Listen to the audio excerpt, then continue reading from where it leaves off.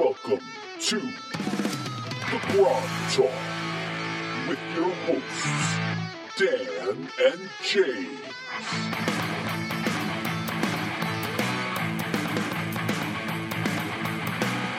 Welcome to Grog Talk. I'm James. I'm Dan. And where are we today, Dan? Well, still in the abyss, of course, but there's hope, I think. But we're in the 8th layer, correct? We are in the 8th layer.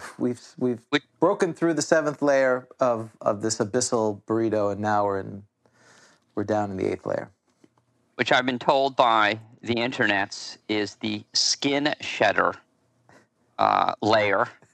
And if we stay here too long, apparently our souls will be corrupted. I mean, isn't that go without saying for really any of the layers of the abyss? Yeah, I assume that's kind of like when you get to the first layer, you know, like when you go to Disney, here are the rules. That should be on all layers, that your soul will be corrupted. Does it? It's on the back of your ticket, a waiver. That's right. It's part of the waiver. Your soul, you agree that your soul may be corrupted during your visit here to the abyss. I didn't realize you needed, after each layer, they have to kind of warn you of that. That does seem kind of odd. But yes, 8th layer of the abyss, and in my Zoom, like a lot of folks, I'm using Zoom at work, and I was in an atomic bomb shelter as my background. Now I'm standing outside the shelter because they're letting some of the restrictions up. I'm not quite sure what's changed. I guess apparently I got a tweet one time. They said the reason they're letting it up because they have room in the ICU now. There's nothing really changed. It's just they have room for you if you need to get hospitalized.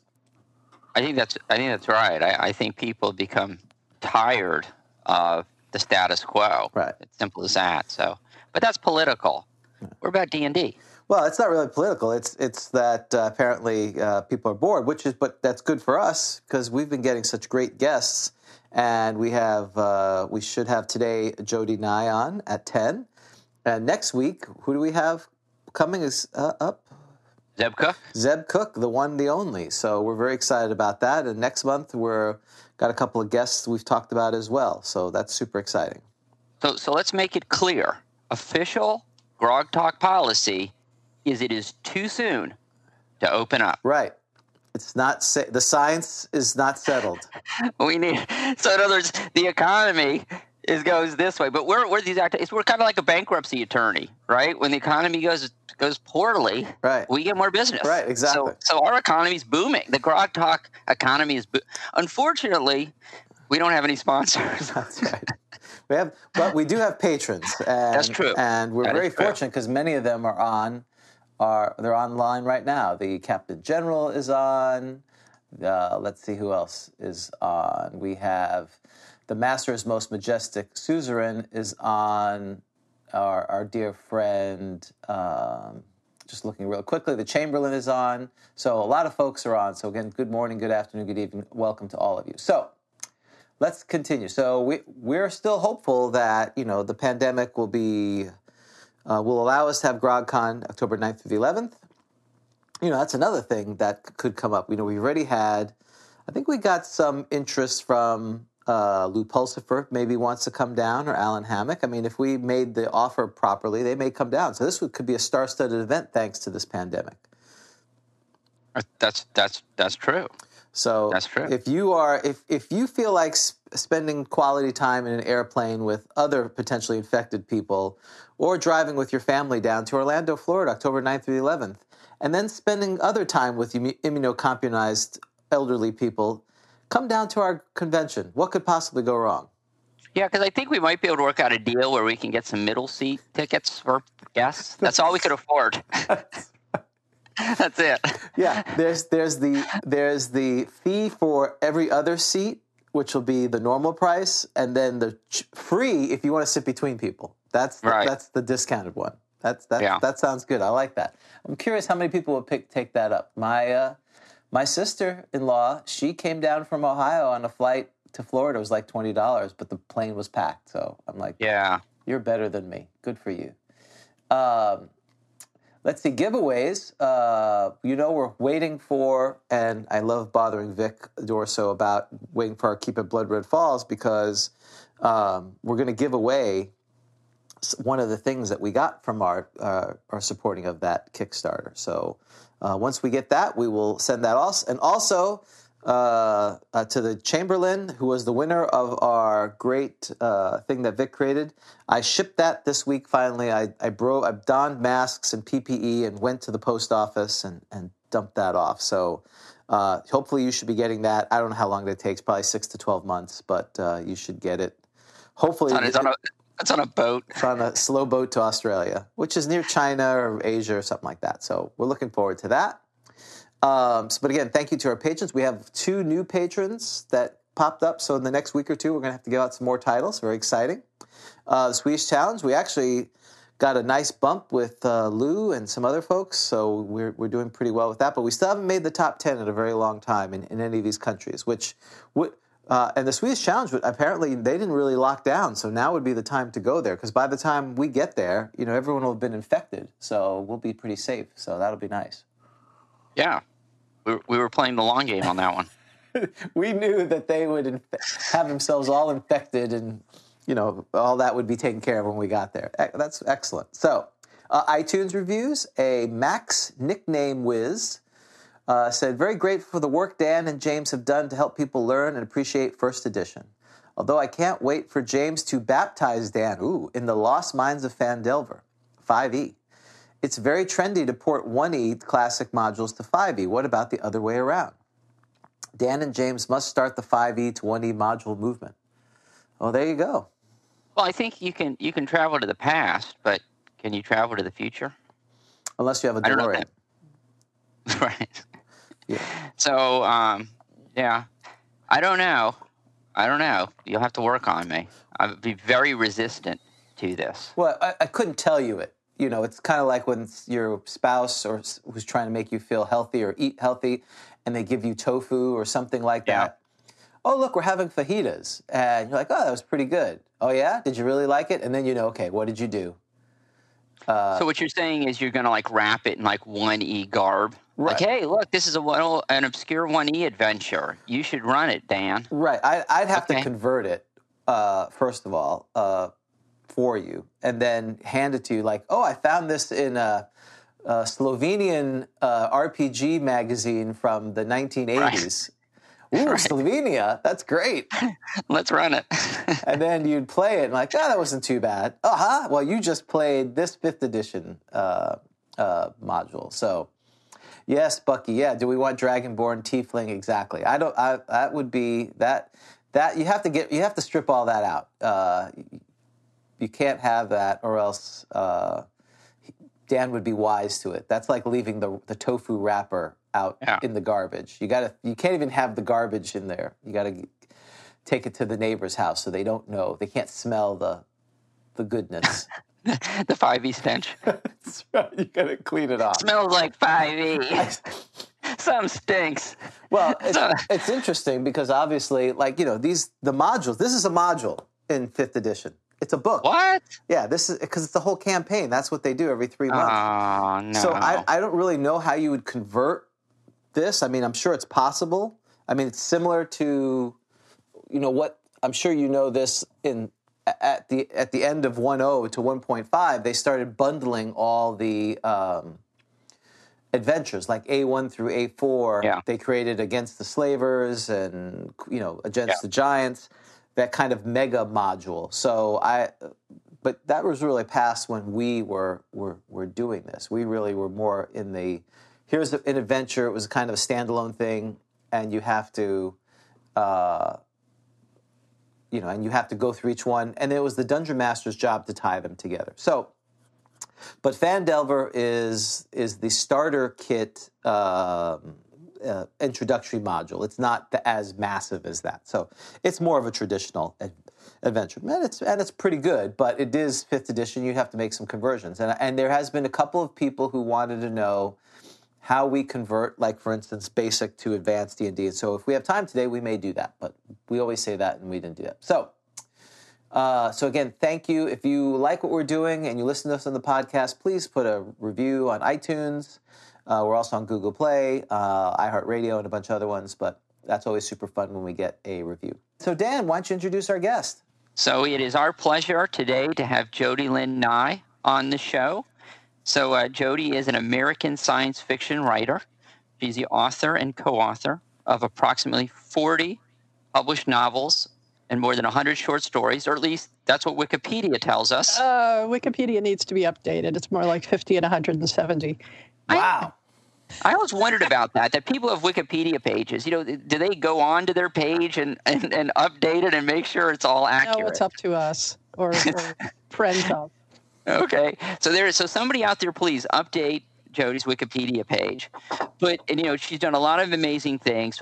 For our fans, they might be interested to know that she wrote apparently companion books for the Dragonriders of Pern series by Anne McCaffrey and the Magic of Xanth series by Piers Anthony. Right. But even more important for our purposes, Jody typed up the manuscripts for the Holy Trinity of first edition books, the Player's Handbook, Monster's Manual, and DMG. So that's why we care. That's what we care about. So Jody, there they are. So Jody, thank you very much for joining Grog Talk. Well, thank you for having me here. I'm pleased to join in with people who knew the game when I first started playing it and love it. And it was, thank you. And it was, we weren't aware of your involvement. I don't know how many of our viewers and listeners were, but your husband, Bill Fawcett, was on the show.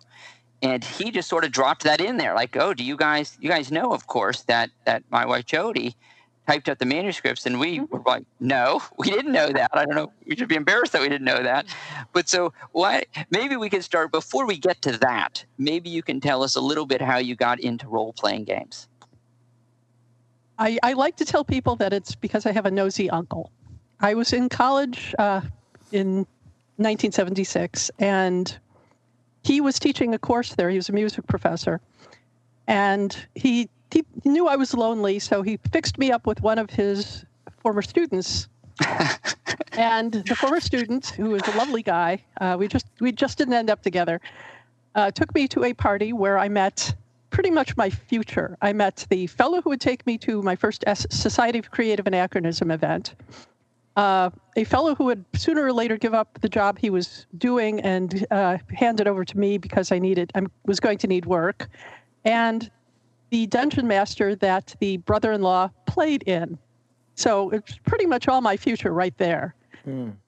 Okay, and, so this raises a lot of questions. So yes. First of all, okay, yes.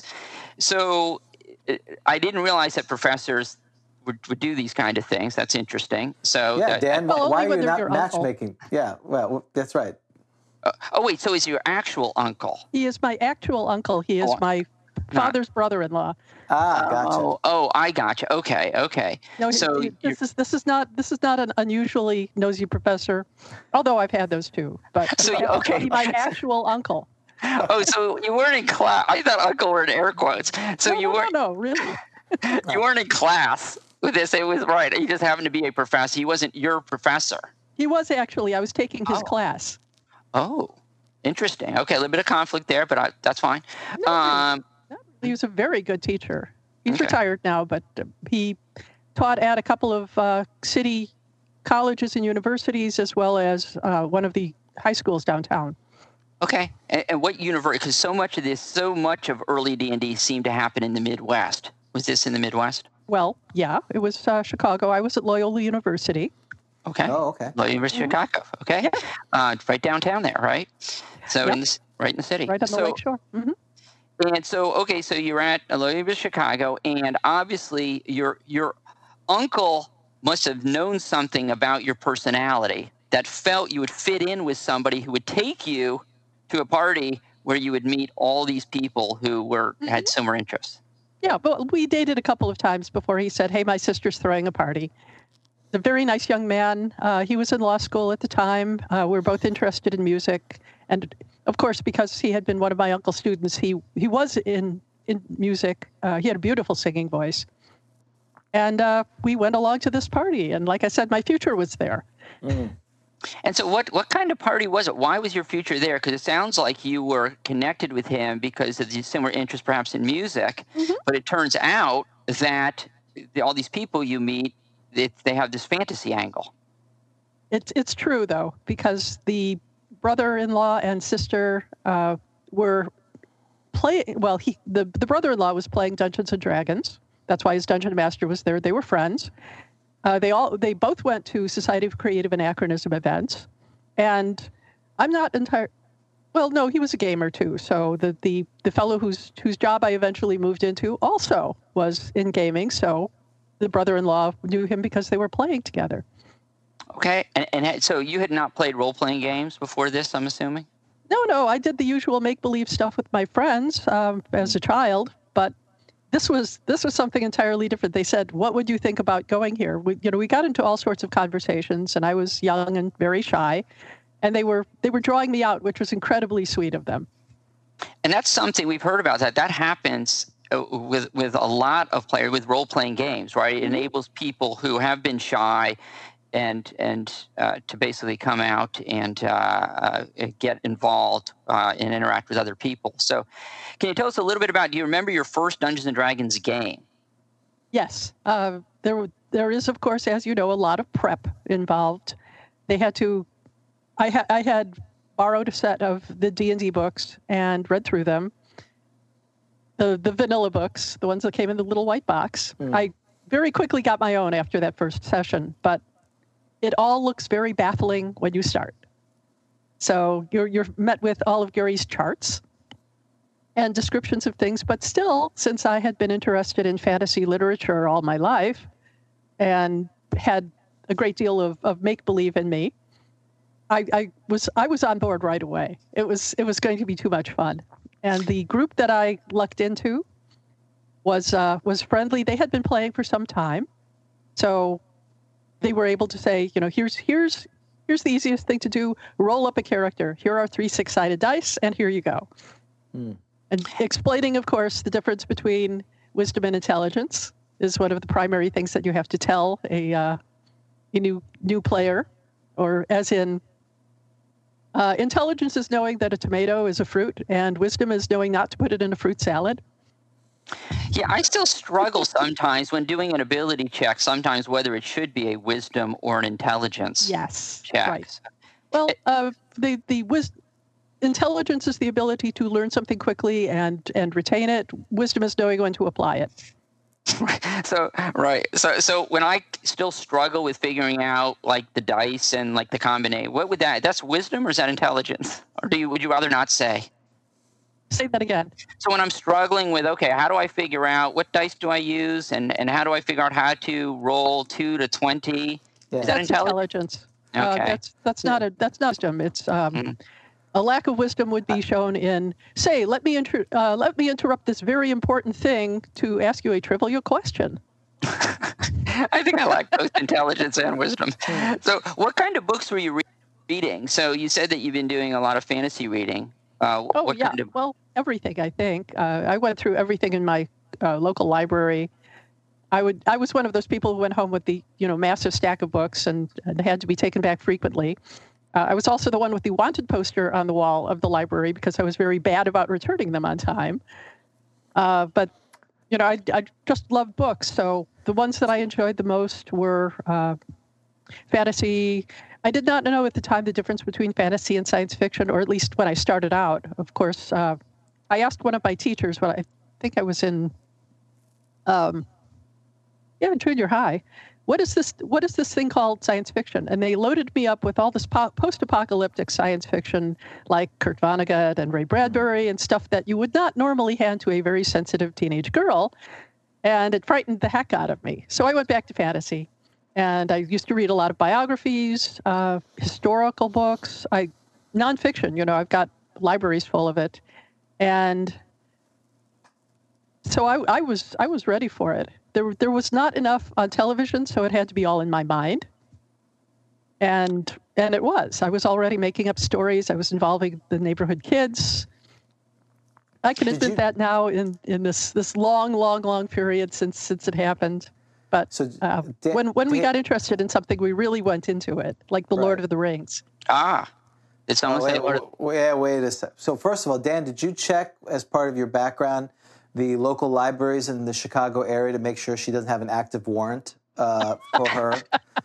Because they were paid all my fines. I wasn't going to bring that up.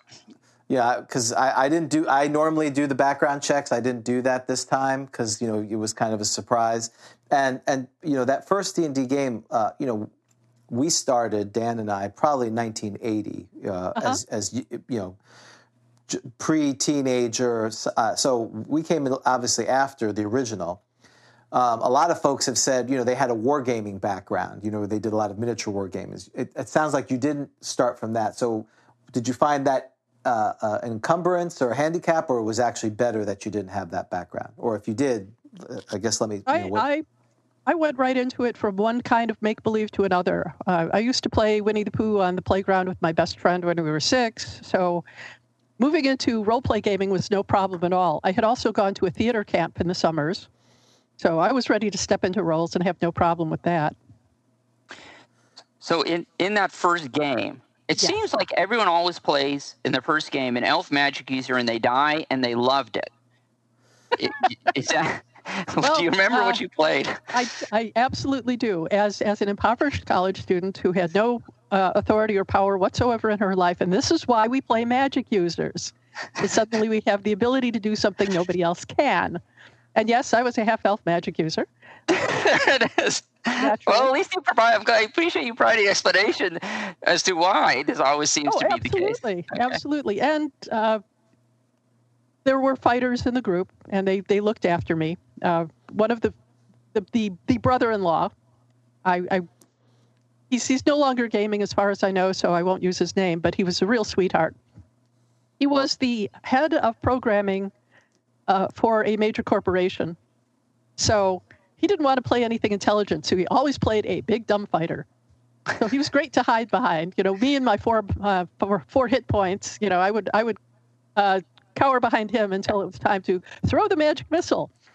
They played all day Saturday and into Sunday, so we all sort of hung out and fell asleep on the floor.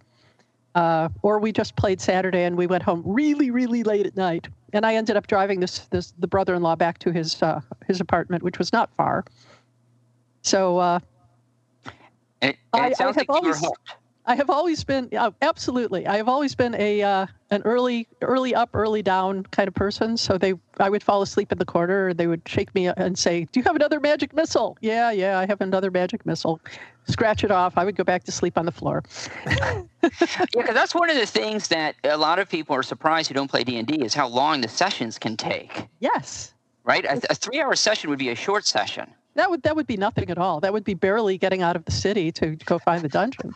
Yeah, I explained to my wife. I tried to explain to my wife how these games work, where you first spend an hour figuring out how you're going to get to the dungeon.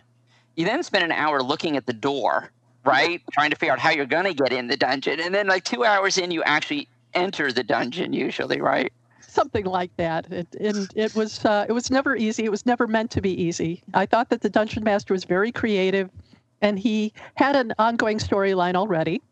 And the group I'm playing with now, online, in fact, Array Modern Technology, has been playing for 40 years. Oh. Wow. So it's incredible how long some of these things maintain. The group that my husband played with, he probably told you, ran for over 17 years. So, the games go on and on. The second group that I played with, we would play all weekend, literally. And I would help the lady of the house cook meals, and, we would bring things, we would contribute. But we were there so that we could all get together and play, generally once a month. That was what we could muster. Okay. And so tell us, so at some point in time, you're going to end up typing. I hate writing. You're not the actual author, of course. No, I'm not. Of the treaty, but you end up typing the manuscript. So how do you go from, and I assume we're talking now, obviously, when you started playing D&D, you're talking mid-70s, because you're obviously, first edition isn't out yet. Tell us, how did it come about that you actually end up typing the manuscripts for the first 3 first edition books? My DM, I cannot remember how it happened, but my DM knew Brian Bloom, who was one of the 3 partners of TSR. And he and I started going out. We dated for about a year. And in the midst of this, he said, "We are doing an advanced version of the game." By then, of course, I had my own vanilla books. And this was going to be a massive expansion. And I could type. I could type well and accurately, and he said, How many words per minute could you do? I could do 60, 65. Well, with no errors. I didn't say that, but I did very few errors. So you're like 65 over 1 or something? I easily corrected, though. Okay. My spelling is good. My grammar is good. My punctuation is good. Okay. So God knows where those manuscripts are now, if they even exist. Do you have an attic? I wouldn't have them. They went back to TSR so that they could typeset from them. Okay, we believe you. So wait, but Brian Carbon Bloom paper? Yes. he was in Lake Geneva, right? Yeah. And were you in Chicago? So how were you dating? I was in Chicago. I was in the northwest suburbs. Oh, yeah. Okay. I could get to Lake Geneva in 45 minutes, an hour. Oh, but you got to like the guy. That's a long. Yeah, well, he came down to see me too. So. Oh, right. Okay. So, all right. So Brian Bloom suggests so. He said, "You say, hey, I can type," or I guess he knew you could type.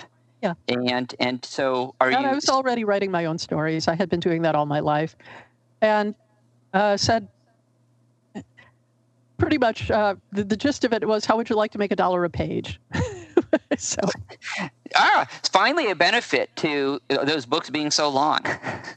Yep, absolutely. So $1 a page. So okay, so what? So they came out. Obviously, I have no credit in the books. No. Yeah, you know.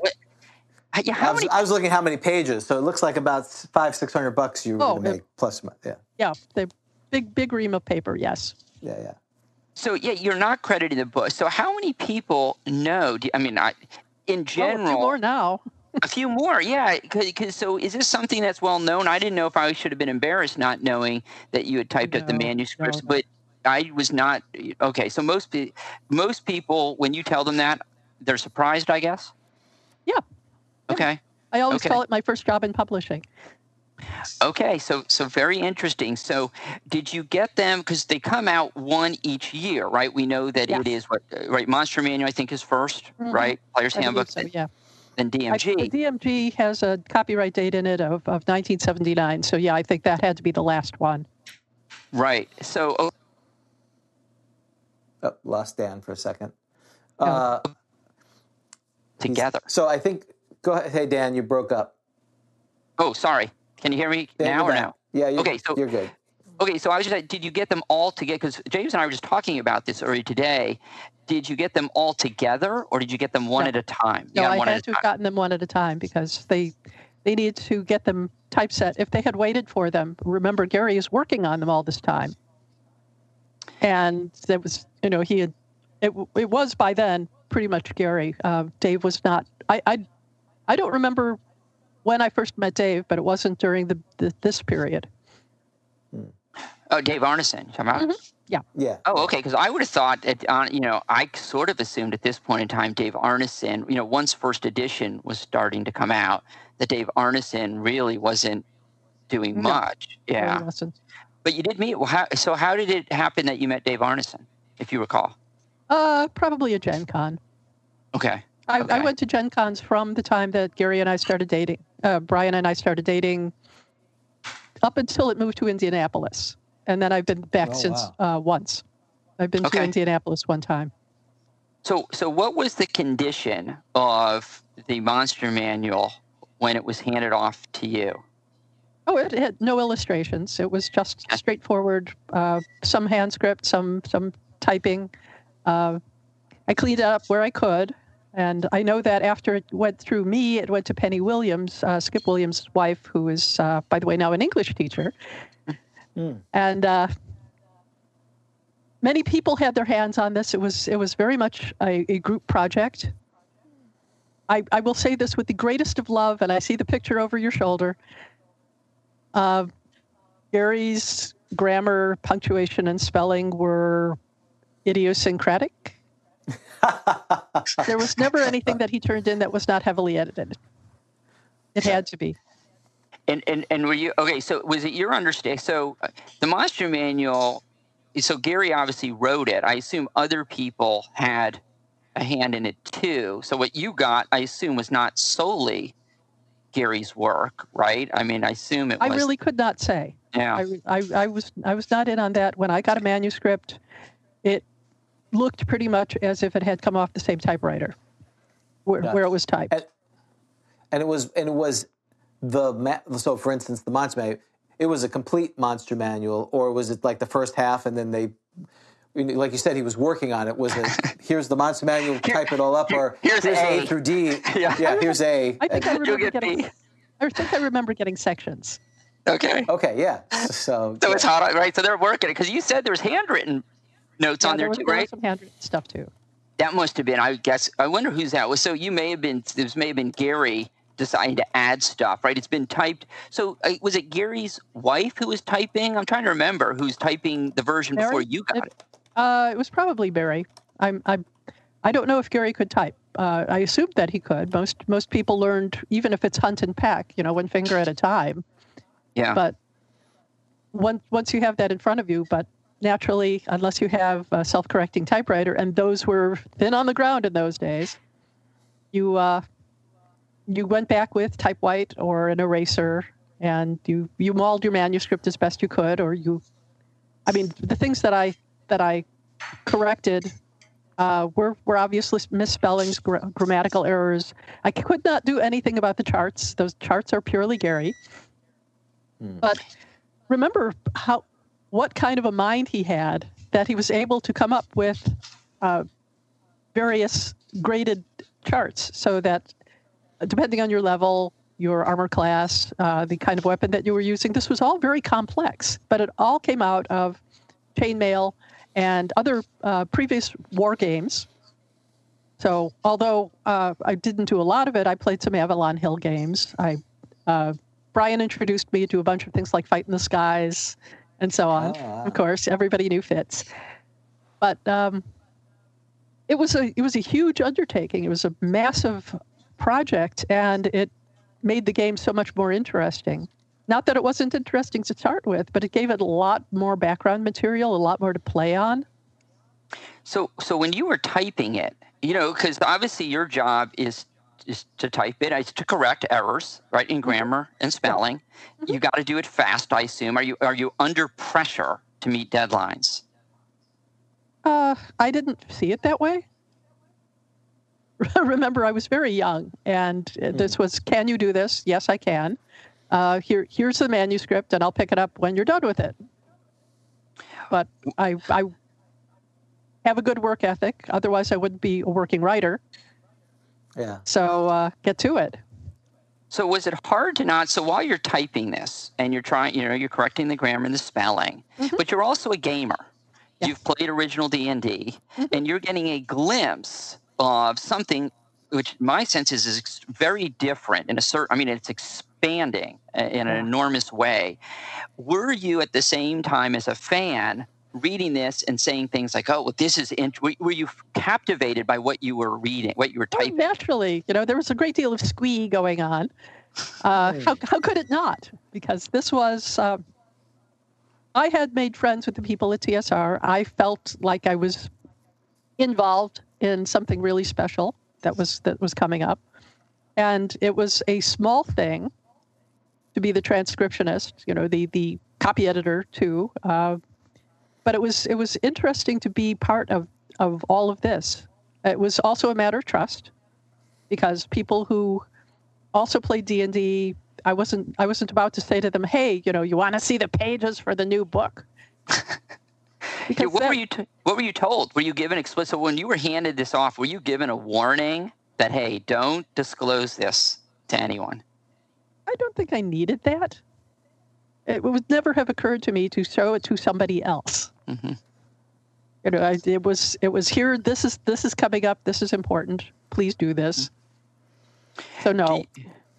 There's certain things that were changed last moment, is my understanding. So things like the cleric, and James, help me with my memory here, but the cleric, I'm not the cleric, the monk. The monk, whether the monk, for example, attacks on, right, whether it was at one point it was supposed to be the cleric table, and then I think it gets changed to the thief table. Thief table, yeah. But the save doesn't get changed, and so there's, I won't want to say inconsistency because it might be quite intentional, but do you remember some sort of changes like that? As you're typing, someone comes and say, Brian says, hey, Gary says this, you need to change this.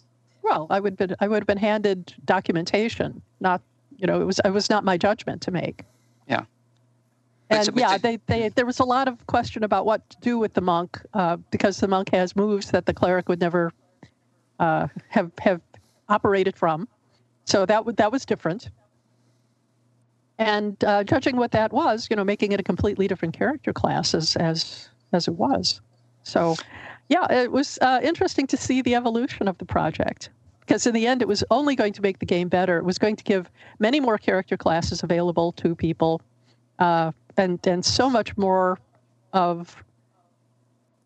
monsters, more mythoses, and so on. And I'm sure you've talked to Jim Ward about how he had to go and get licenses for everything that went into the books. And he did, in fact, get licenses for things. I think he has been unfairly maligned in recent-ish years for not, but he did, because everybody had to be meticulous about it with the reputations of Dungeons and Dragons.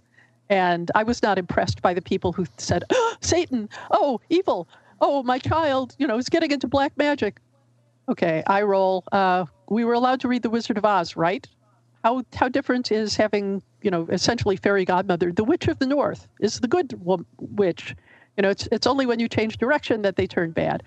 Okay, how is this different from other kinds of make-believe? Did they think we should just give up our imaginations when we got out of grade school? Yeah, shouldn't put, a lot of people do. Infriti's, I think part of it's putting the giant Infriti on the cover is a little bit take that. Is that still yours? Do you still have your original copies of those first three books? Yeah, this one happens to be Bill. When I pulled one off the shelf, I noticed that his name is written in the binding here. Awesome. We're very disappointed. But mine is downstairs. Well, we're very disappointed he didn't use that little gun with the little tape, as so many do. Remember those? James still has that. Remember those little tape? Dymo tape? Yeah. Is that what it's called? It was a Dymo tape machine to do. Yep, sure enough. I don't own one of those anymore. The one that I used was my mother's, and also because that is raised print. It will leave an impression on the page next to it. So that's good. Okay, which we want. Well, that's good. But also, those things did tend to peel off and take part of the page with them. Yeah. Well, fortunately, I don't know when I did this. 1980. So it's still so far. It's stuck there. But right. so that you're looking through this. You had Latitude obviously picks obvious grammar, spelling issues. When and again, as a gamer, as someone who's played, you're getting the sense of the scope and changed. Was it at the time? Was there a sense? Because again, we're looking back 40 plus years. Millions of people have played it. This game and this genre has affected everything in culture. The Geeks won a few years ago. Did you get a sense that this was going to be a rapid change, or is this just a new edition? What was your sense of it when you were going through that process? I thought it was thrilling because it was a big expansion of something that I already loved. And I don't know if, you both started in 1980 playing it. You got a chance to meet or play with Gary? No. Okay. He was somebody who changed the world. You don't often get a chance to meet somebody who actually changed the world, but he did. Yeah. And that's groundbreaking. And being near it, you could feel the vibrations through the ether. And it was fun in a way that ordinary board games or card games weren't. So I was all for it. I was going to defend it and support it as best I could. So I wanted it to be there. I wanted to spread the word as best I could. But it takes a special person to say, yes, I am going to pretend to be a murderous assassin. I'm going to be a thief. I'm going to be a big dumb fighter, or a powerless little magic user who hides behind people. And I'm going to put my own personality aside for the day, and I'm going to be this person. And it's fun. So if you can't take yourself out of the equation and become this character, you're not going to enjoy it in the way that the rest of us are. But even if that is the only way you can do it, saying, okay, this person is a cleric, but this person has my personality, that's okay too. And however you want to go into it, as long as you're willing to make believe with other people. And what is, to this day, what is your favorite class to play? Is it still magic user? And is your favorite race to play still half elf? Currently playing an elven thief in the thing. I'm secure enough in my own person. I'm willing to play what is needed in the campaign, and they happen to need a thief. And I said, okay, in that case, I'm going to be an elven thief because that gives me better dexterity and a little better characteristics for the role. I would have played a cleric. I don't think I would have been happy playing a fighter. So, yeah, it would have been something like that. I love the idea of being able to use magic in my life. So there you are. What edition are you playing?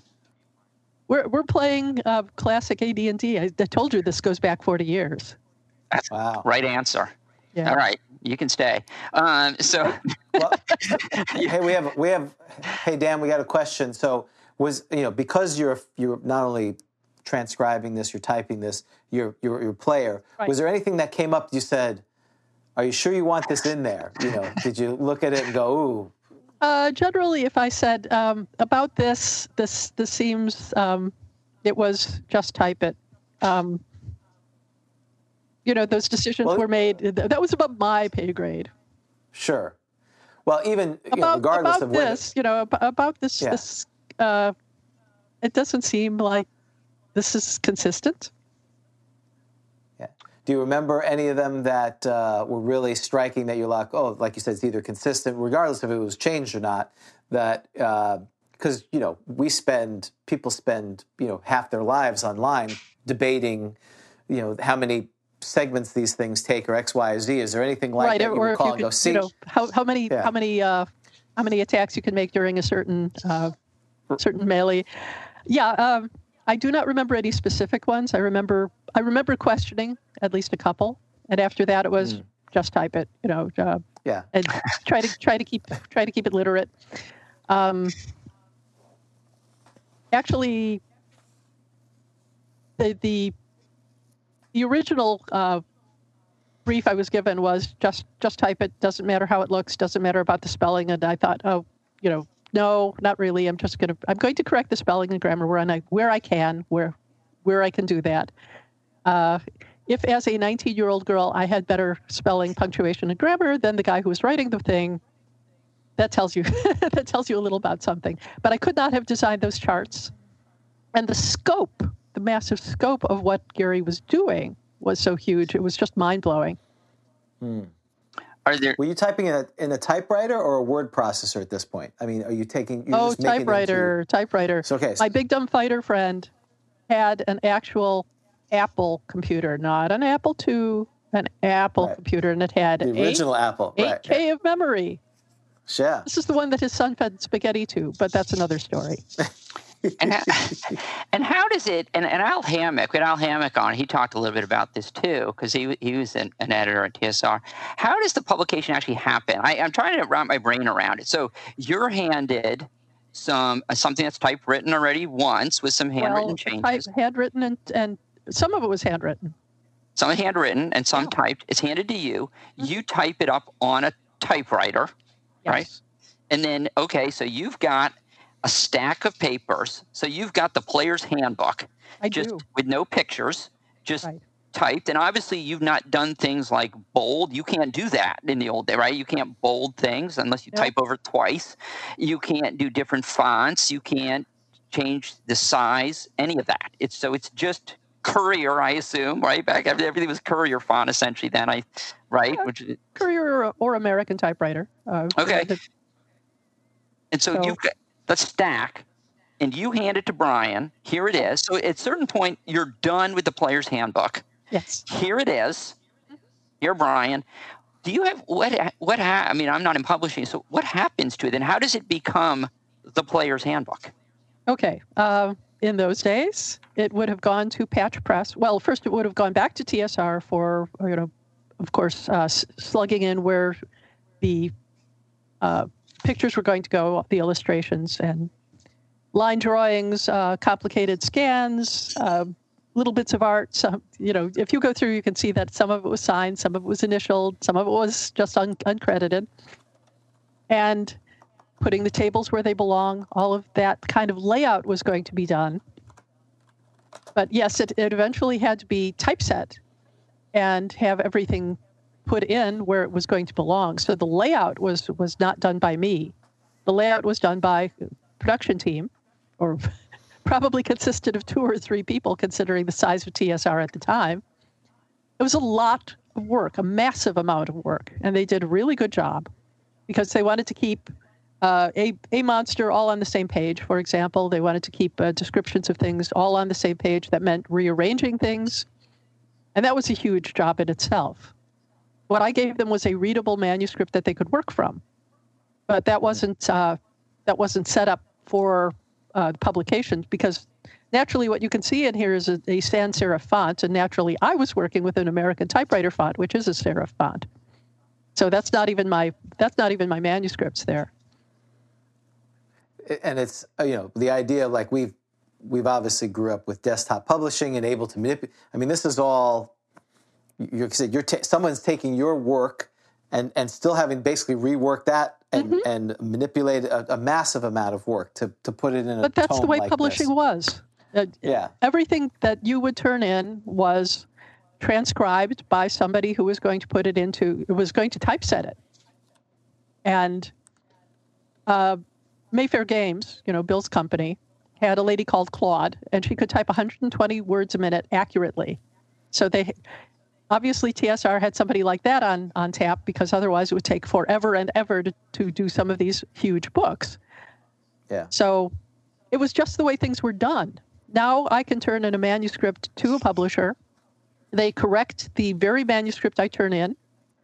It's the changes are accepted or rejected. Other edits are done without moving it around at all, because it's pixels.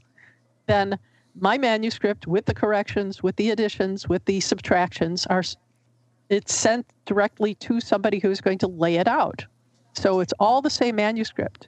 This probably went through at least 5 incarnations from the time that it came from Gary's brain and became a book. There were at least 5 things that happened to it, and I was only one of them. And so it's got to be, because it's all, I got to tell you, before word processing, it's all magic to me. I mean, so it's got to be retyped. Again and again. So it's possible. So what you're doing is you're basically handing in, this is the text we want. This is the text we want. Right. It is typeset. So then, depending on how advanced they were, when it was typeset for the use in the books, it could have been laid out, and there was a kind of waxy glue that they used to put it on layout sheets, which were massive things with blue lines on them that didn't show in the photo transfer, and peeled up and moved, or actually cut with scissors. It used to be pinned with pins in some cases. It depended on how advanced things were at that time. But this is also how newspapers were done as well. Every single day, it was transcribed, it was changed, and if you needed to relay a page, it was a big deal. So that's one of the reasons that if you deleted a line, either there was white space, or you would put more text in that was exactly the same length within a few characters of the line that you deleted, so that they wouldn't have to lay the page out again. Yeah.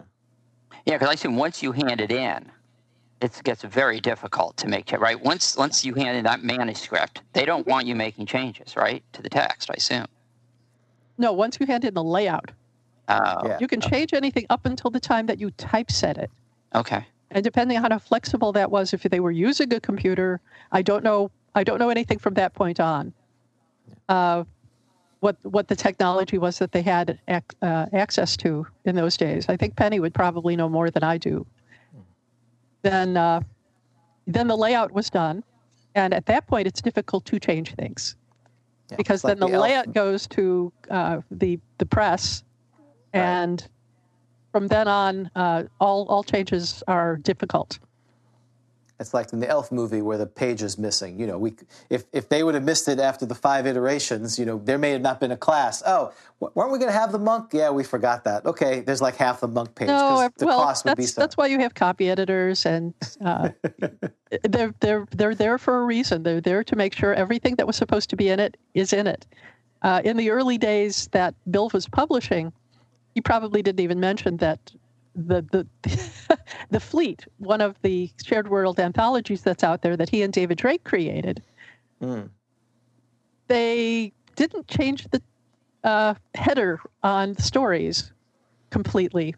And so E. Gary Gygax was the previous author in one of the stories. So Gary actually wrote a story in the Fleet, followed because nobody was paying attention by E. Anne McCaffrey, David Drake, and they didn't fix it completely. And the entire last story was missing. So somebody wasn't on the ball. Someone wasn't paying attention, and that can happen. So that's why you want somebody who knows what they're doing, who knows something about the manuscript, and who is paying attention to go over it before it goes to press. And thank God that was only the bound galley. That wasn't the book itself. Was there anything that you missed that you wish you hadn't missed, that you thinking back on it on the 3 volumes?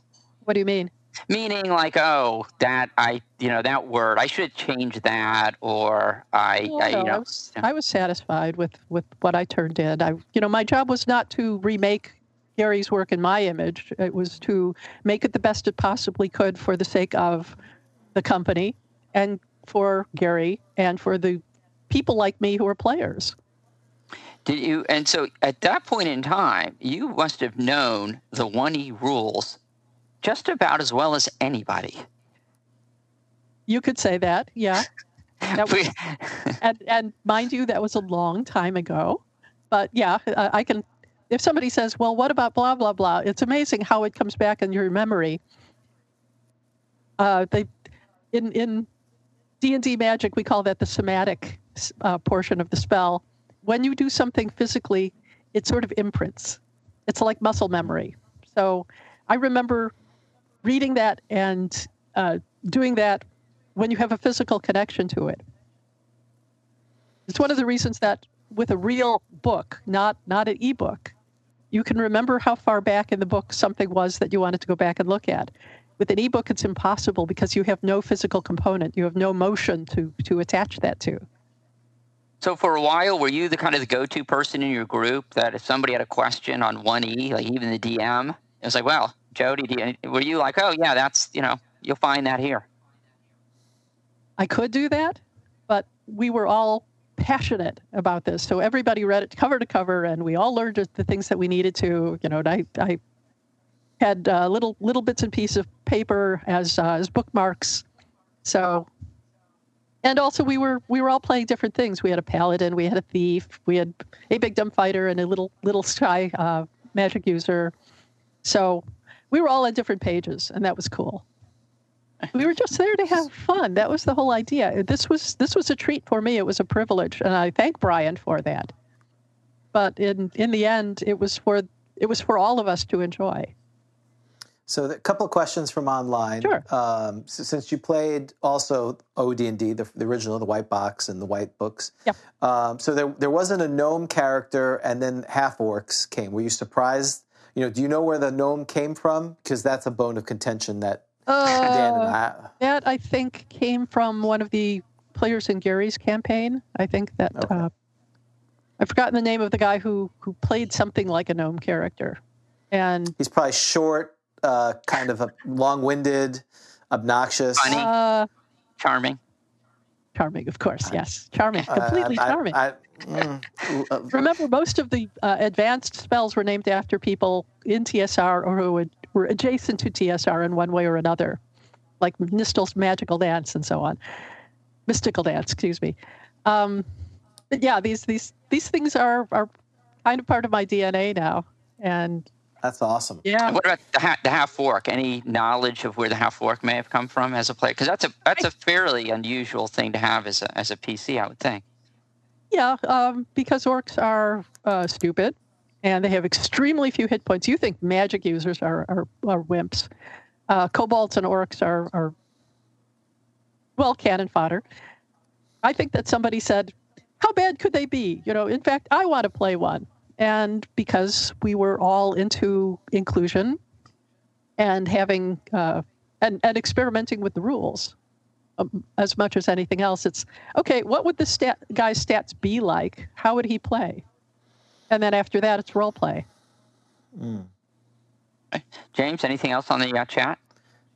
Well, Cyber Heston, who's our dear friend from Sweden, who was Nistel? Do you know who that was? I don't. I don't. A lot of this happened before I came along. Yeah.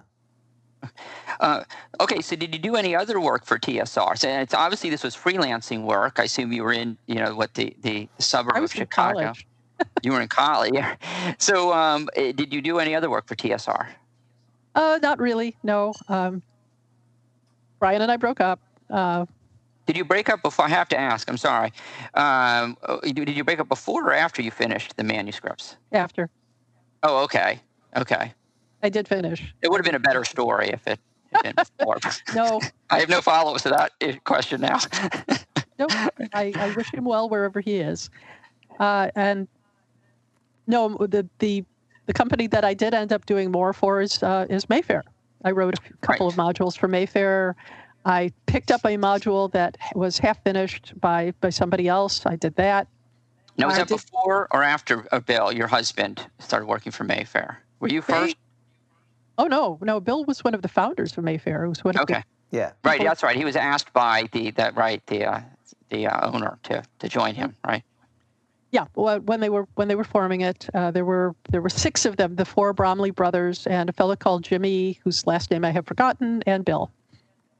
They created a wonderful company, and I came along. We started dating in 1985, so that was quite a long time after Brian and I broke up. I had been playing D&D. I had been going to Gen Con and other conventions. And in fact, Bill and I saw each other across a tournament table, but we didn't meet really until 1985. So well, he has obviously a very sweet story from that. So what's your version of that story, so that we can compare videos of each? And no, I'm just kidding. What's your version of that? Of how you met? The before or after? Both. Yeah. Okay. Flint, Michigan High School. They were having a convention in the summer, and it was hot. I drove up there with the big dumb fighter and the fellow whose job I would take over, and our thief, all from our dungeon. Drove there in my Volkswagen, which was, of course, very cramped for the 2 very tall guys in this. Sure. Still, it was transportation, and it was cheap because that car got 37 miles to the gallon even then. And because it was so hot, I was wearing a one-piece bathing suit and a pair of jeans. And Bill remembers that to this day. I was also one of the very few women who were playing. There weren't a lot of girls playing D&D then, or anything else for that matter. It was I don't remember the name of the Games Con. There was no air conditioning in a Michigan high school in the summer because it was out of session. They didn't expect to have to use it. So he remembers vividly seeing me in this red bathing suit. Years later, it was a different time, James. It was a different time. Years later, I was at a convention in Chicago called Capricorn, which is in February, and Bill was walking up the corridor of the hotel, which has since been torn down. If you've ever been to Chicago, there's the Purple Hotel. It was over the years a Hyatt and many other things, was sold again and again. But Capricorn was held there for years. And I was talking to a friend, and this man ran up to me, stopped, and said, Barbara says not to move. So, yeah. And then he had to talk to me. So, sort of struck up a conversation, and by the time Barbara came along with whatever it was that she wanted me to know or take, we'd gone over the fact I was currently working for a television station. I was into gaming, he was into gaming, and then my friend came along, and he had asked for my phone number, and we went out the following Wednesday. So he was a very sweet man, but what do you do once you have said, here, do this? Okay, I'm going to wait with you. Now what? So That's awesome. He had remembered you from the convention as the. He said he did, yes. He said, yeah, okay. Well, Well, there, like I said, very few women there.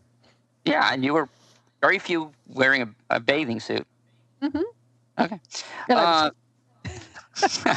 So then when did you? What work did you do for Mayfair? Because I know so Bill joins Mayfair and he starts. No, but Bill was one of the founders of Mayfair. Yeah, I'm sorry, he's already there. He's already there. He's already there at the time. Right. So let's see. There was a Morgaine module. I think that was the first thing I did for them. That was partly done. I ended up finishing it.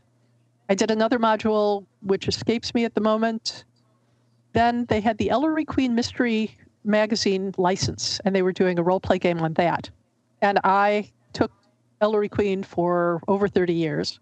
So I said, they had made a deal with Edward D. Hawk, who was their most prolific writer, to take their Nick Velvet character and give him adventures. And the wonderful thing about Nick Velvet was he was a thief who only stole things of no value. So that was huge fun because I had to come up with things that were of no value, that were as yet important, and you had to solve the mystery involving them and figure out why he needed to pick up a torn sugar packet or a burnt out match or something like that. So that I did in total. The entire module was mine. And I did a few other little things for them, most of it having to do with the Ellery Queen game. So in the meantime, Bill was coming up with publishing projects, and I got involved with that. We could move on to that afterwards. Yeah, and I know that, as I mentioned in the intro, you end up writing companion books, right, for the Dragonriders of Pern series, right, and the Magic of Xanth by Piers Xanth. How did that all come about? That came about because Bill was coming up with the Crossroads and Combat Command books. Now, for a couple of years, Choose Your Own Adventures were huge, and this was all before Nintendo. Nintendo put a complete end to game books because all of a sudden the people who were getting their gaming fix from books suddenly went to console games. Yeah. So he came up with these wonderful projects. Combat Command was you take command of an entire fleet or company or army, and you made choices based upon the knowledge you were given. You were given a couple of choices. It was exactly a Choose Your Own Adventure, but for a group. And he licensed known worlds that had armies like Hammer Slammers by David Drake and so on, and handed them off to, once they were licensed, handed them off to young writers who knew gaming. Bill Dietz, Todd McCaffrey, who was writing under his previous name, Todd Johnson, at the time, many other people. But the other one, Crossroads, was individual adventures in licensed worlds. So he talked to Christopher Stasheff and Roger Zelazny, Piers Anthony, many others that had wonderful worlds that bore expansion. And when he got Christopher Stasheff, and I said, me, I want to do The Wizard in Spite of Himself. And of course, when he got Xanth, I said, absolutely me. I do terrible puns. I can do that. And I think that I was interested in another one as well. I don't remember which, but if I was not able to write and I did not know game mechanics, I would not have been involved in the project. Bill was not going to do something just because I was his girlfriend. It was because I could write and I could do game materials. Well, he had been after Anne McCaffrey to say yes to this project, to allow a license, but she had promised her publisher that while the publisher lived, Anne would never work for another publishing house in any capacity. And this was for Tor Books instead of Del Rey Books. And then the publisher died, and Anne was able to say yes. So I said, me, I want to do Anne's books. And Bill said, you'll have to drop something. I said, okay, you can have the Stasheff books back, but you take Xanth away from me over my dead body. So I for the first 13, I think, of the Crossroads books, I did one Pern and one Xanth, and in the second round, I did one Pern and one Xanth. And I had huge fun with it, just enormous fun.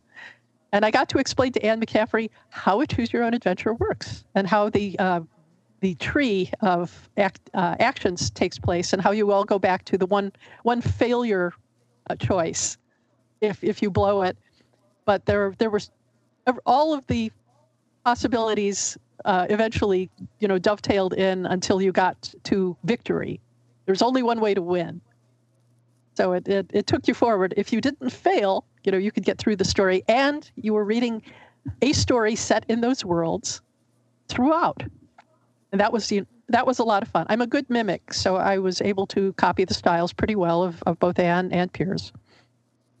Yeah, it's a very interesting concept. I mean, so I was a huge Lord of the Rings fan, as most of us were, and boy, the idea of I could choose your own adventure in the middle, I would have eaten that up. I would have loved that. So, I mean, I loved the Choose Your Own Adventure book. So, I didn't read the Pern series or the Magic of Xanth, so I wasn't familiar with that. But it sounds like a great concept. If we could have worked with the Tolkien estate, but anything about what Iron Crown went through. Yeah. Well, I would have liked the Tom Bombadil one where I get killed every time. That's the choice I would. James doesn't like Tom. James doesn't. He always wants to stir the pot. He doesn't like Tom Bombadil. All right, Joe, we got to ask you then, since you are a Lord of the Rings fan, I think, as you mentioned, and Bill may have warned you that this question would be coming. Of the 3 books in the trilogy, do you have a favorite? Of the 3 books? That would probably... No leading question. Objection, leading question. I saw something up there. It wasn't a quick hint. When I first started reading them, The Fellowship was my favorite. Okay, thank you. All right, we have an answer. We appreciate Jody joining us today on the Grog Talk podcast. Clearly, that's not her complete answer. Okay, sorry. So that's okay. Let her finish. Seriously. No, in later years, of course, when I started writing, I saw what a magnificent thing he had done with the third book. So as an adult, I would probably have to change my answer. I'm sorry. It's okay. I'm a child at heart. I'm a kid at heart. Well, that's why I love The Fellowship, because that was actually where the happiest stories were. That's exactly right. Same with the elves. Gandalf dying is very happy. It's a very happy moment. Well, now you're right. Well, actually, there's 6 books, right? 7. Oh, is it 7? Well, because each book in the trilogy is split up. Yeah, it is split into 2. So book one, the first half of The Fellowship is very happy.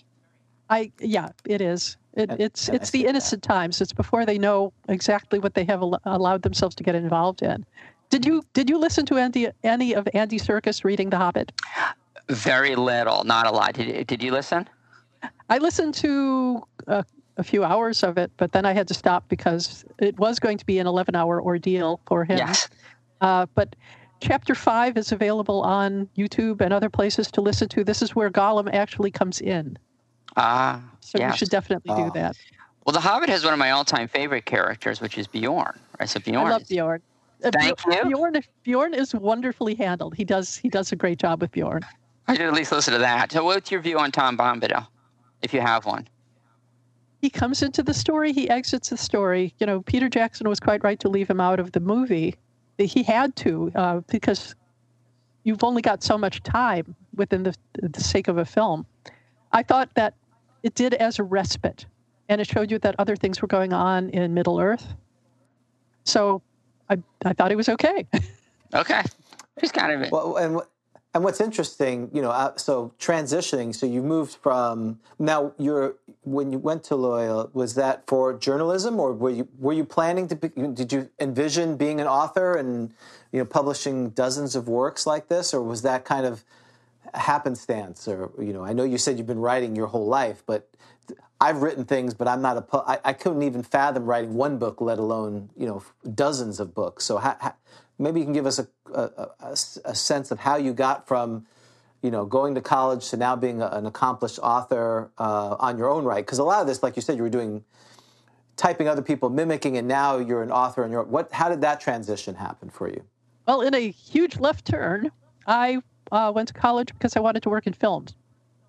Okay. I wanted to be a director. Well, I didn't realize how much cocaine was involved in working in the movies. That wasn't a prerequisite? They didn't put that in the class description? Not taking it, but making it available to your crew and cast and things. Oh, okay. Give me some coffee and some cocaine. I'm not. Yeah, I thought that was in the lab fees, right? $3. Right. Why is this lab fee $700? I don't use drugs. So. I never did. I don't drink. I never. You're just did. being asked to buy them. What's the problem? Exactly. It wasn't for me. It's frowned upon you taking them. You just deliver it, okay? Honestly, if you don't involve me, I don't care what you do as long as it's between consenting adults. Not my problem. But yes, and also you have to manage thousands of people and thousands of egos. And like I said, I'm an introvert. It's probably better that I'm doing what I'm doing, because not only am I able to create movies in my mind, I am the director, I am the producer, I am the casting director. And although I would love to see my stuff become videos, it does not. My college dreams are not. They're not dissatisfied. Mm. So in your group, then, do you run adventures too? Because obviously, running an adventure and writing an adventure allows you to, create your own world, and basically your own story. So do you run adventures too? No, not in years. Not in years. In fact, I only, in the last few years, started role-playing gaming again. I was playing an online game with a wonderful DM, Larry Dixon, Mercedes Lackey's husband, and he's a wonderful artist. He said, "I'm playing this game. If you want to come in, you might as well. It'd be a lot of fun." And we did play for a while, but the DM, bless her heart, was totally overcommitted, and it just stopped. So when my friend who of the 40 years campaign said, "Hey, we're going to start playing online," I was all for it. But I have not written a new campaign. I really don't have the time. And that's one of the things that made me stop playing back all those years ago, was real life got in the way. Work got in the way, getting married. And, despite the fact that we do still game in various ways, neither of us is creating a campaign. Well, it is very time-consuming, and particularly on the DM side, it's enormously time-consuming. And, the players, it's not as time-consuming, but as we were talking about, a good game lasts maybe, many, many hours. Mm-hmm. And so it is an enormous time commitment. And, what I've found, because, both James and I, we basically come out of the deep freeze as well. We didn't play for close to 30 years, and it really sucks you back in, and it starts dominating so much of your time. I mean, I find James, I don't know how you've been, but, I'm now back like I was in junior high, where I spend my time thinking about it. I spend more time, I think, thinking about D&D than I do playing it, which is not always. Well, we spend 5 hours talking to each other almost every week, and so we're those people who talk about more than.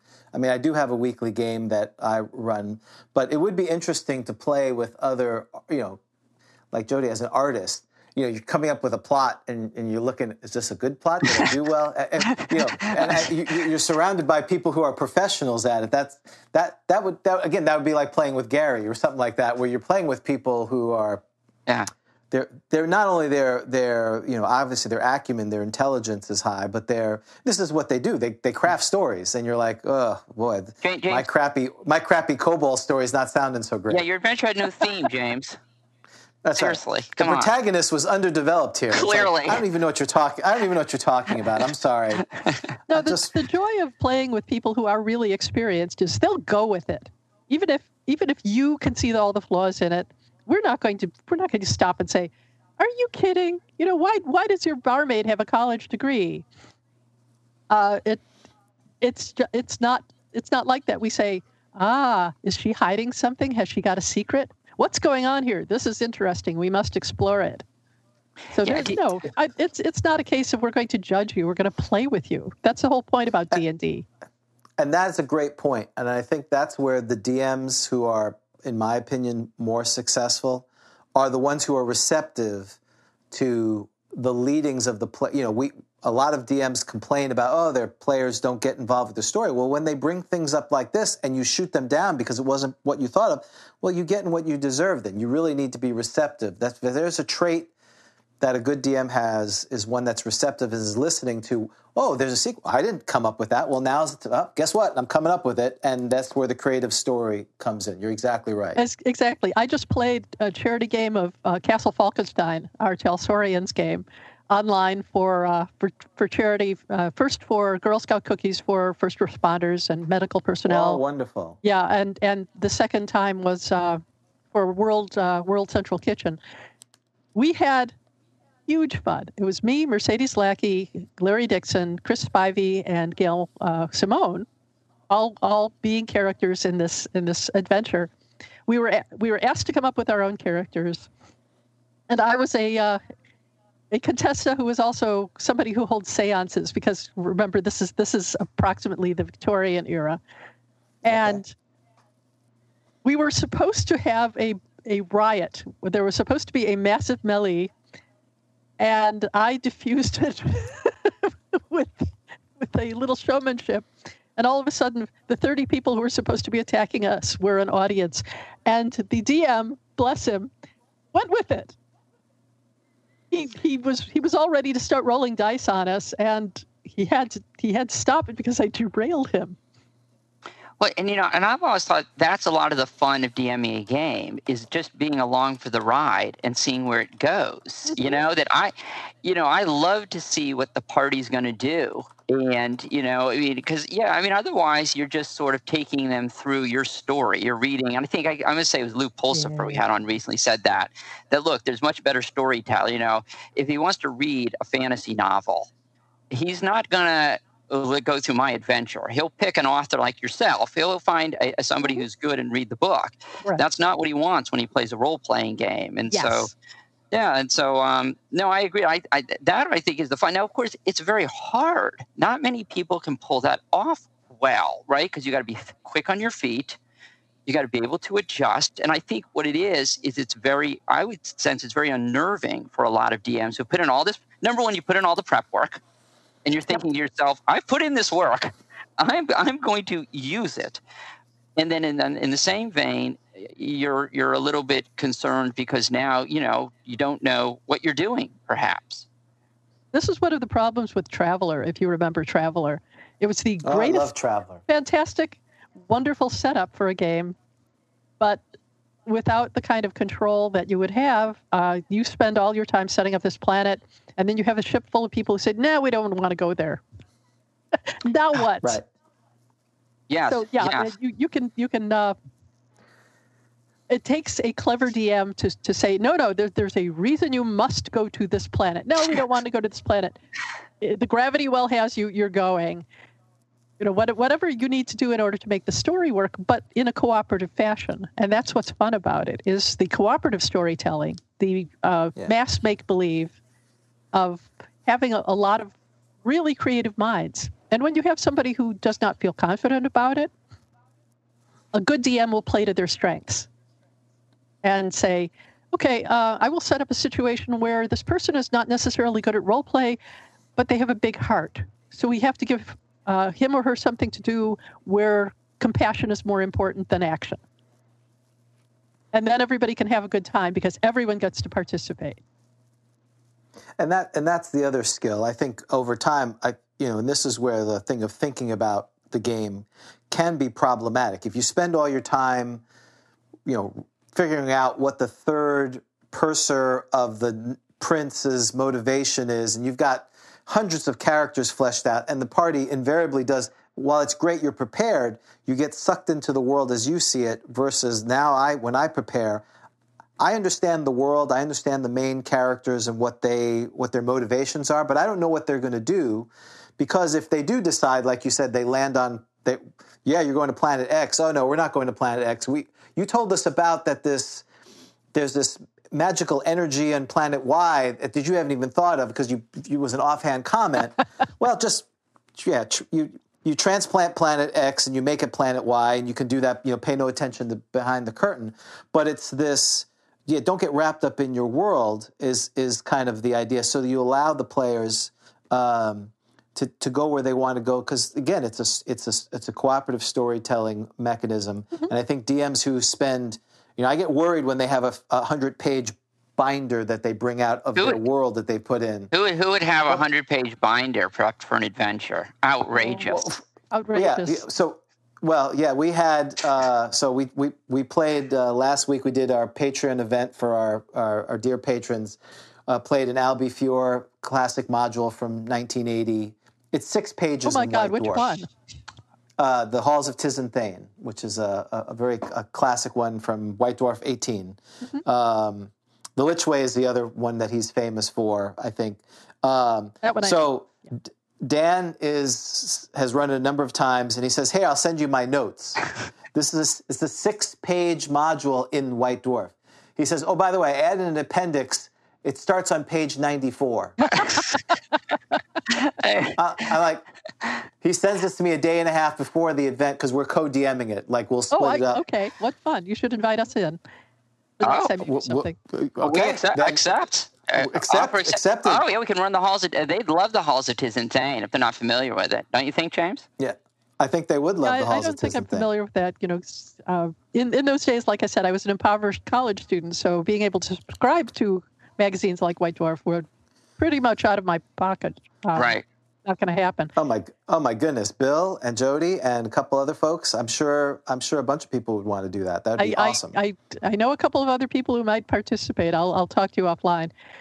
But yeah, there's so much fun in this, and the make believe keeps your imagination alive. One of the things that I discovered when I went back to the first high school reunion I ever went to, it was only 5 years out, and I discovered how many people had let their imaginations lapse. They were suddenly middle-aged. At 23, they were suddenly middle-aged. And then I found the few sparks that were still there, the ones who were still creative, the ones who were still thinking in terms of there are more things to life than this. And they are the ones who are gaming today and doing creative work today and providing content for the rest of the people who have stopped doing it for themselves. So just one last question for me. Obviously you're a prolific writer. So is there a style? Because again, I am completely ignorant. We didn't have a chance to do this, and clearly I want you to plug your own current works. So what style of science fiction is that one you like gravitating to, or do you write on any subject of this? I'm pretty versatile. If I must toot my own horn, there are many things that I can do. I have done straight drama, I've done mythical science fiction, I've done contemporary humorous fantasy, I've written epic fantasy, I've written humorous space opera, I've written young adult science fiction. All of my series are different. So for one reason or another, I think that I love my humorous space opera. It's currently a trio of books. I intend to do more with. It's sort of Jeeves and Wooster in space. Picture the feckless young lordling and the sensible gentleman who more or less keeps him out of trouble, but is also pushing him to his own ends because it's more complicated than just Jeeves and Wooster.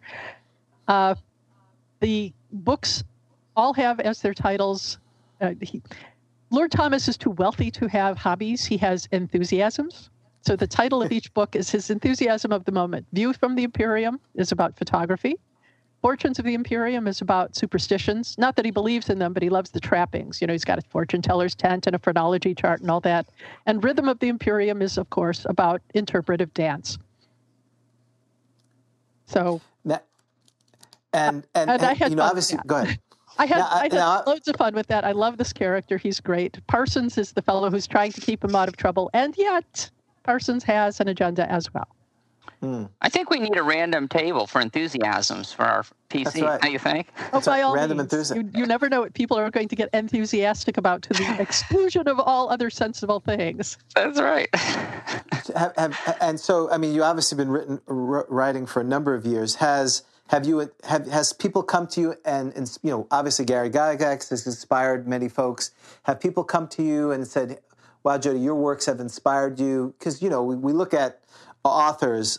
When I think science fiction, unfortunately, it's not. It's and D&D. It's been predominantly male, which is unfortunate. And, we're finally now in a generation where 5th edition, a lot of editions, it doesn't have to be this way. We're trying to be more inclusive. So have you had folks come to you and say, wow, this work inspired me to become an author? Because I would imagine that's got to be the thrill of a lifetime. It is, and it has happened. One in particular, I'm actually not going to give a name, but came to me and said, you're the reason I started writing. And awesome. This is a person who has won awards and whose work I think is very good. So I'm thrilled that I had any part in any way to do with that. And I've had other people say that my work meant something to them. And that feels so good. It feels so wonderful to know that I had an impact on them. I met a man at Chicago's regional WindyCon. He said that my Mythology 101 series, Contemporary Humorous Fantasy, were the stories that he read to his son at night, and his son would always clamor for more Keith and Hall stories. So I felt good about that. Anytime somebody gives me feedback like that they say, this meant something to me, this is my favorite book, or this is on my shelf of favorite books, it really warms my heart, because normally all I see is a keyboard and a screen full of letters, but not the people who are going to eventually see that. So if you have a compliment to pay, readers out there, please do. It means a lot to us. Excellent. And if so, again, I'm an equal opportunity. I don't read books anymore. I should. It's been a failing of mine. My stuff's mostly in audio. Right. Well, when we used to drive to work, you had time to do that. Now we sit at home and I watch YouTube for hours and realize I haven't learned anything. So if there's one book you've kind of spent, the last hour with me, what's the book you would recommend for me to understand? That's the best example for me to get hooked into your writing style. Ooh. No pressure. That's tough. I would say one of two. You probably really enjoyed the Lord Thomas books. View from the Imperium is the first one. Okay. They're from Baen Books. I know that they're available in and I believe they have just come out in audiobook. And which place do you get the most money from if I were to buy it from? Because I know there's different ways, and some authors That's true. 3 cents, and other ways you get more money. But I have to say that if you love handling books, get a book. Yeah. But I get more money from an ebook than I do from a physical book. That's just a fact. Yeah. The deal is different because they don't have. It's actually better if I get. They don't have to print it. They don't have to ship it. They have more of a profit margin, right? Yeah. So I could buy it on Kindle, and that would be okay. It's there. Yeah. Okay. Let me see. Otherwise, I took the rights back, so I don't know if it's available any place except Bard's Tower. Is the Tildy Somerby duology? It's epic fantasy. It's kind of what if the Lord of the Rings, most of the characters had been female instead of male. You still have the out-of-control magic item that really does not need to exist in the world, and the people who are trying to get it back where it belongs. And you'll send us the links, so we can put it up on our YouTube and our podcast. I will. I will do that. That would be great, because I'm sure a lot of folks would want to check that out too. Because unfortunately, not that I was limited to reading, it was. That's why the fellowship was a problem. I wasn't a strong reader, and so the pages and pages of stories and poems, it just didn't. I wanted to fight. That's why I did Two Towers for me. I read that in an afternoon, and because of the action that was there. Now I appreciate it more. I appreciate it more, but as a child, I was very, I was easily distracted. And in some ways, the DMG was the perfect book for me because it had it wasn't a thing end to end. You could read parts of it. It was very encyclopedic. And so it held my brain. If I wanted to learn something, I could just dive into that. So, yes. It's amazing stuff. And it's so detailed, so incredibly thought out. That kind of world building is what you hope for in an epic and don't always get. When I find something that has truly amazing world building, it blows my mind, and I want to share that with people. And I said one last question, but I have tons of questions. Has fantasy changed over the 30 or 40 years? And are you happy with the trends that you see, or are you not happy with the trends that you see? I do see, okay, on the bad side, I see a lot of things that are sort of repetitions of themselves. There are identifiable tropes. Like anyone who has read Tolkien, I can tell. Especially if they're new writers, they are pretty much regurgitating Tolkien. Less so than before, because for a lot of female writers, there are very few female characters in it. And I know Peter Jackson tried hard to include Toriel,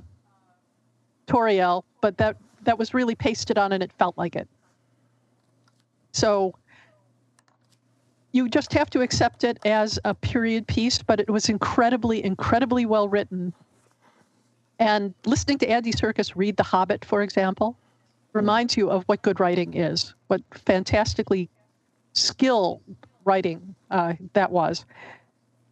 So it has improved in terms of not just straight white males can go off and have an adventure, but you can have tender little stories, you can have big screaming epics, and you can have things that are not the earth-shattering stories and yet are worth reading.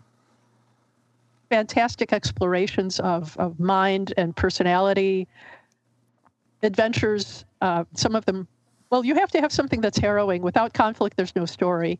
I have read things that have been published that you say, okay, when is something going to happen? And I'm a little concerned about that. But on the whole, people have learned from each other.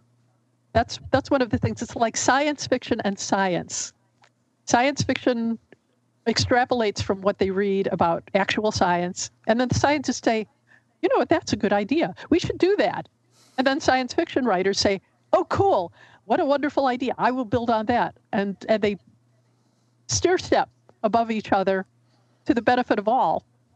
Fantasy writers do the same thing. They say, okay, this was explored, but I don't think it went far enough. I'm going to do this.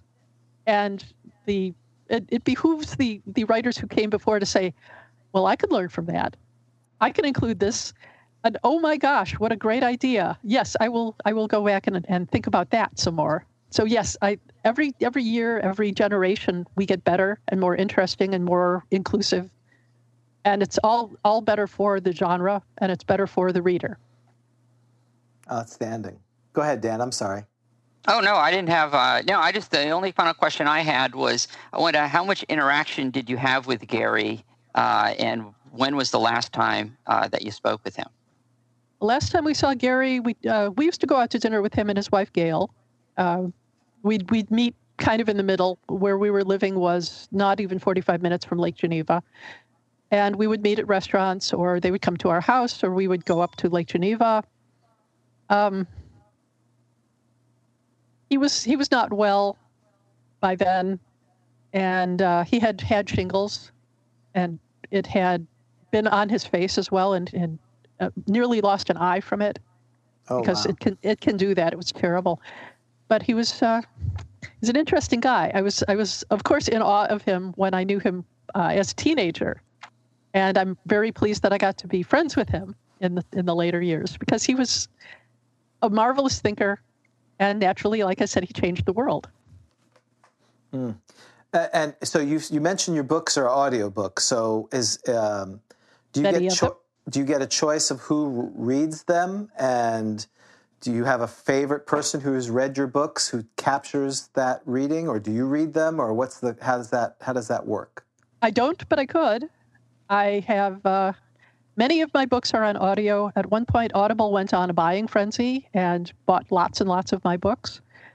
They assigned for the Myth Adventures a fellow called Noah Michael Levine, whom I think is marvelous. He has a warm, resonant voice, but he understands humor. In fact, when I was going back and forth with him about one of the books, I said, the pronunciation of this word, no matter what it looks like, is very important to the joke. He sent me a WAV file with him reading the word correctly. So that shows you how devoted he was. So I like him above all the narrators I've had. I don't always get a choice. I just recently asked for him for another project, and yet I found out that it had been recorded by somebody else. But I will continue to use him when I can, because I think he's very good. Have you had a famous person read any of your books at this point? Famous as in, like you said, Yeah. Anthony. Back when Dove Audio did the Planet Pirate books, I think, that I wrote with Anne McCaffrey, Adrienne Barbeau read them. Oh, really? Awesome. Yeah. We'll talk about, like you said, an iconic person from, our childhood, her as an actress. One of our people online said, are the Lord Thomas books good for children? They have a question. Yes. There's no sex in them. There is some violence. It is necessary. Yeah, there are some harrowing scenes, perhaps, that I would suggest that the parents go ahead and review them. But on the whole, there's no sex, and there isn't any particular swearing. So I suppose that it would be all right. I don't know how old the children are, so I don't know how old. Yeah, right. The vocabulary might be beyond young people.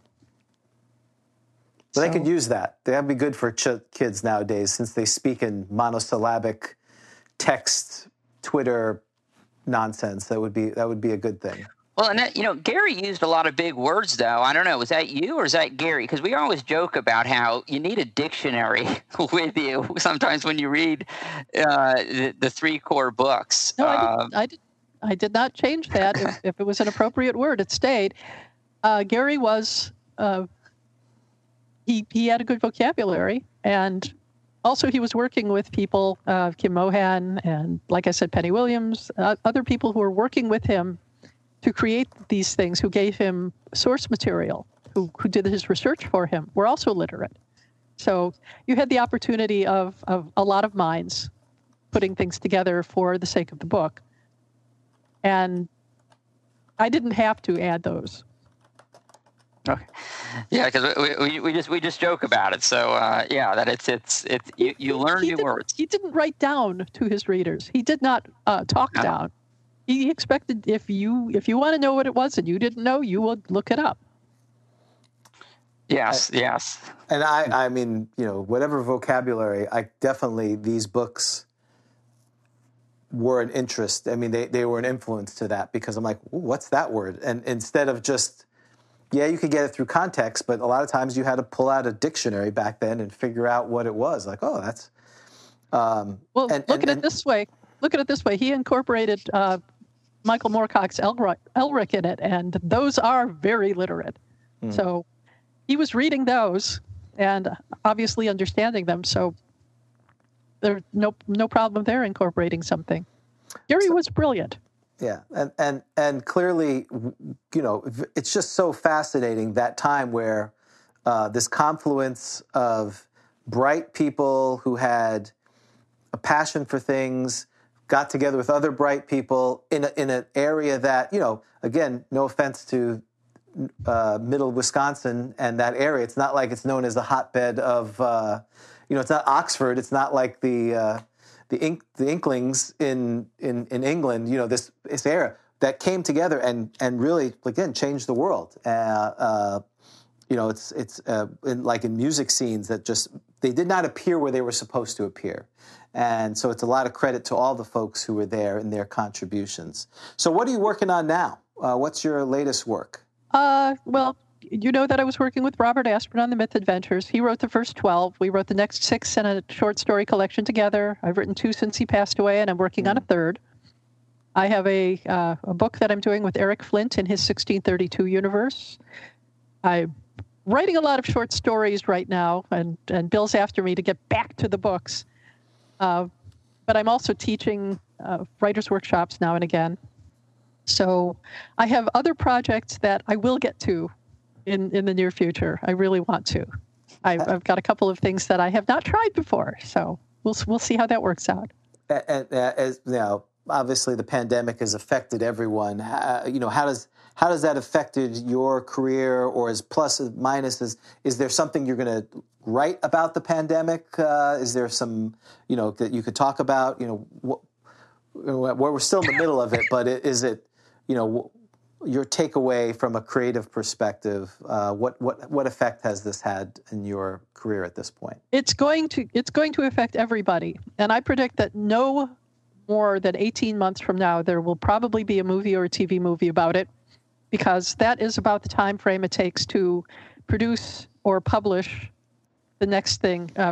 When Mount St. Helens erupted, there were suddenly 2 volcano movies 18 months later. So that's about the gestation period. I do not choose to jump on that bandwagon if I can possibly avoid it. I just turned in a project which was accepted, so I'm really pleased about that. When I started to write it, the pandemic was poking at me and saying, "Here, do this. Include this." No. In the end, I had my characters isolated for a different reason, but I could write from how it would feel to be isolated and working against the common enemy. You can take the whole thing apart and use its various components in writing. You don't have to write about a pandemic and how it's making people isolated and how it's setting one group against another. I do know somebody who is, in fact, jumping on the bandwagon, but his take will be completely different than anyone else's. And that's the joy of every creative mind. No 2 people will write the same story given the same writing prompt. So you could say, here are you 18 people. I'm going to write it. I'm going to have an anthology, and here's the base question, and you get to answer this question in any way you want, and it will all be different. So we'll see who publishes first.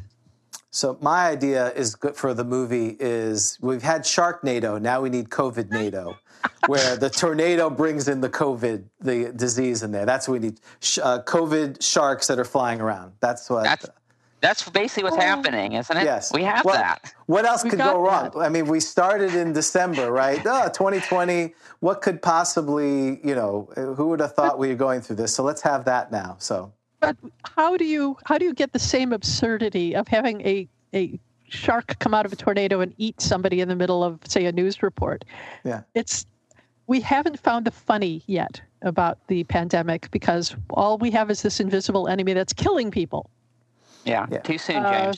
The too soon does come into effect. And yet, you mean COVID-headed sharks that are flying through the tornado? Oh, God, I had a friend who was live streaming his comments about Sharknado, I think Sharknado 2 or Sharknado 3, and they were so funny I was crying. He was running. I was reading his posts on Facebook while we were all watching the movie, and it was hilarious. Yeah. When you figure out how to do that with COVID virus, y'all let me know. Yeah, well, I think I think nature is telling us that we've had at least 5 Sharknadoes. Maybe our time has come on this planet. What else is there to be said? It's time for some other species to come. We've done 5 Sharknadoes. We have had the perfection of that quintology. Where can we possibly go? It is time for someone else to ascend, and that's what COVID is here to do. So, but maybe that's on that note, and that's depressing. Well, we are in the 8th layer of the abyss. I mean, this is the kind of thought process we're having. So, somebody will come up with a way. The trouble is that sharks are mostly easily avoided, and putting them, combining shark, tornado. Yeah, we ought to put these things together. That's really funny because it is a juxtaposition that makes you say, what the? When you explain to me how we can make a virus funny by making something stupid come out of it instead of death. Sure, we can go there. Hold on. It's right there. We're on our way. But it also might be too soon for it. Yeah, hold on. Let's see if I have a quote. And also, when you have a shark attack, it generally attacks one person. It's one person who is suffering, and like Mel Brooks said, if I get a paper cut on my finger, it's a tragedy. But if you fall down a manhole and die, that's comedy. That's funny. That's comedy. It happens to somebody else. Yeah, it's all funny until to you. Yeah, one of our folks. Did you participate in the Thieves World anthologies? Were you part of? Did you do any work in that? I did. Not the first 12. The first ones that Robert Asprin and Lynn Abbey did together was well underway when I came into the scene. Lynn was actually one of my mentors, and I appreciate all the help she gave me as a neophyte writer. But when she revived it, she asked me in. She wrote the first novel, which I think is called Turning Points. Then she did 2 anthologies since with Tor Books, and I was in both of those. So I have my own character and my own little niche in the series. So I keep hoping that it will be revived. I hope Lynn can find a way to do that. Awesome. Great. Again, thank you, Jody, for your time. This was wonderful. We really appreciate it. Thank you. Yes.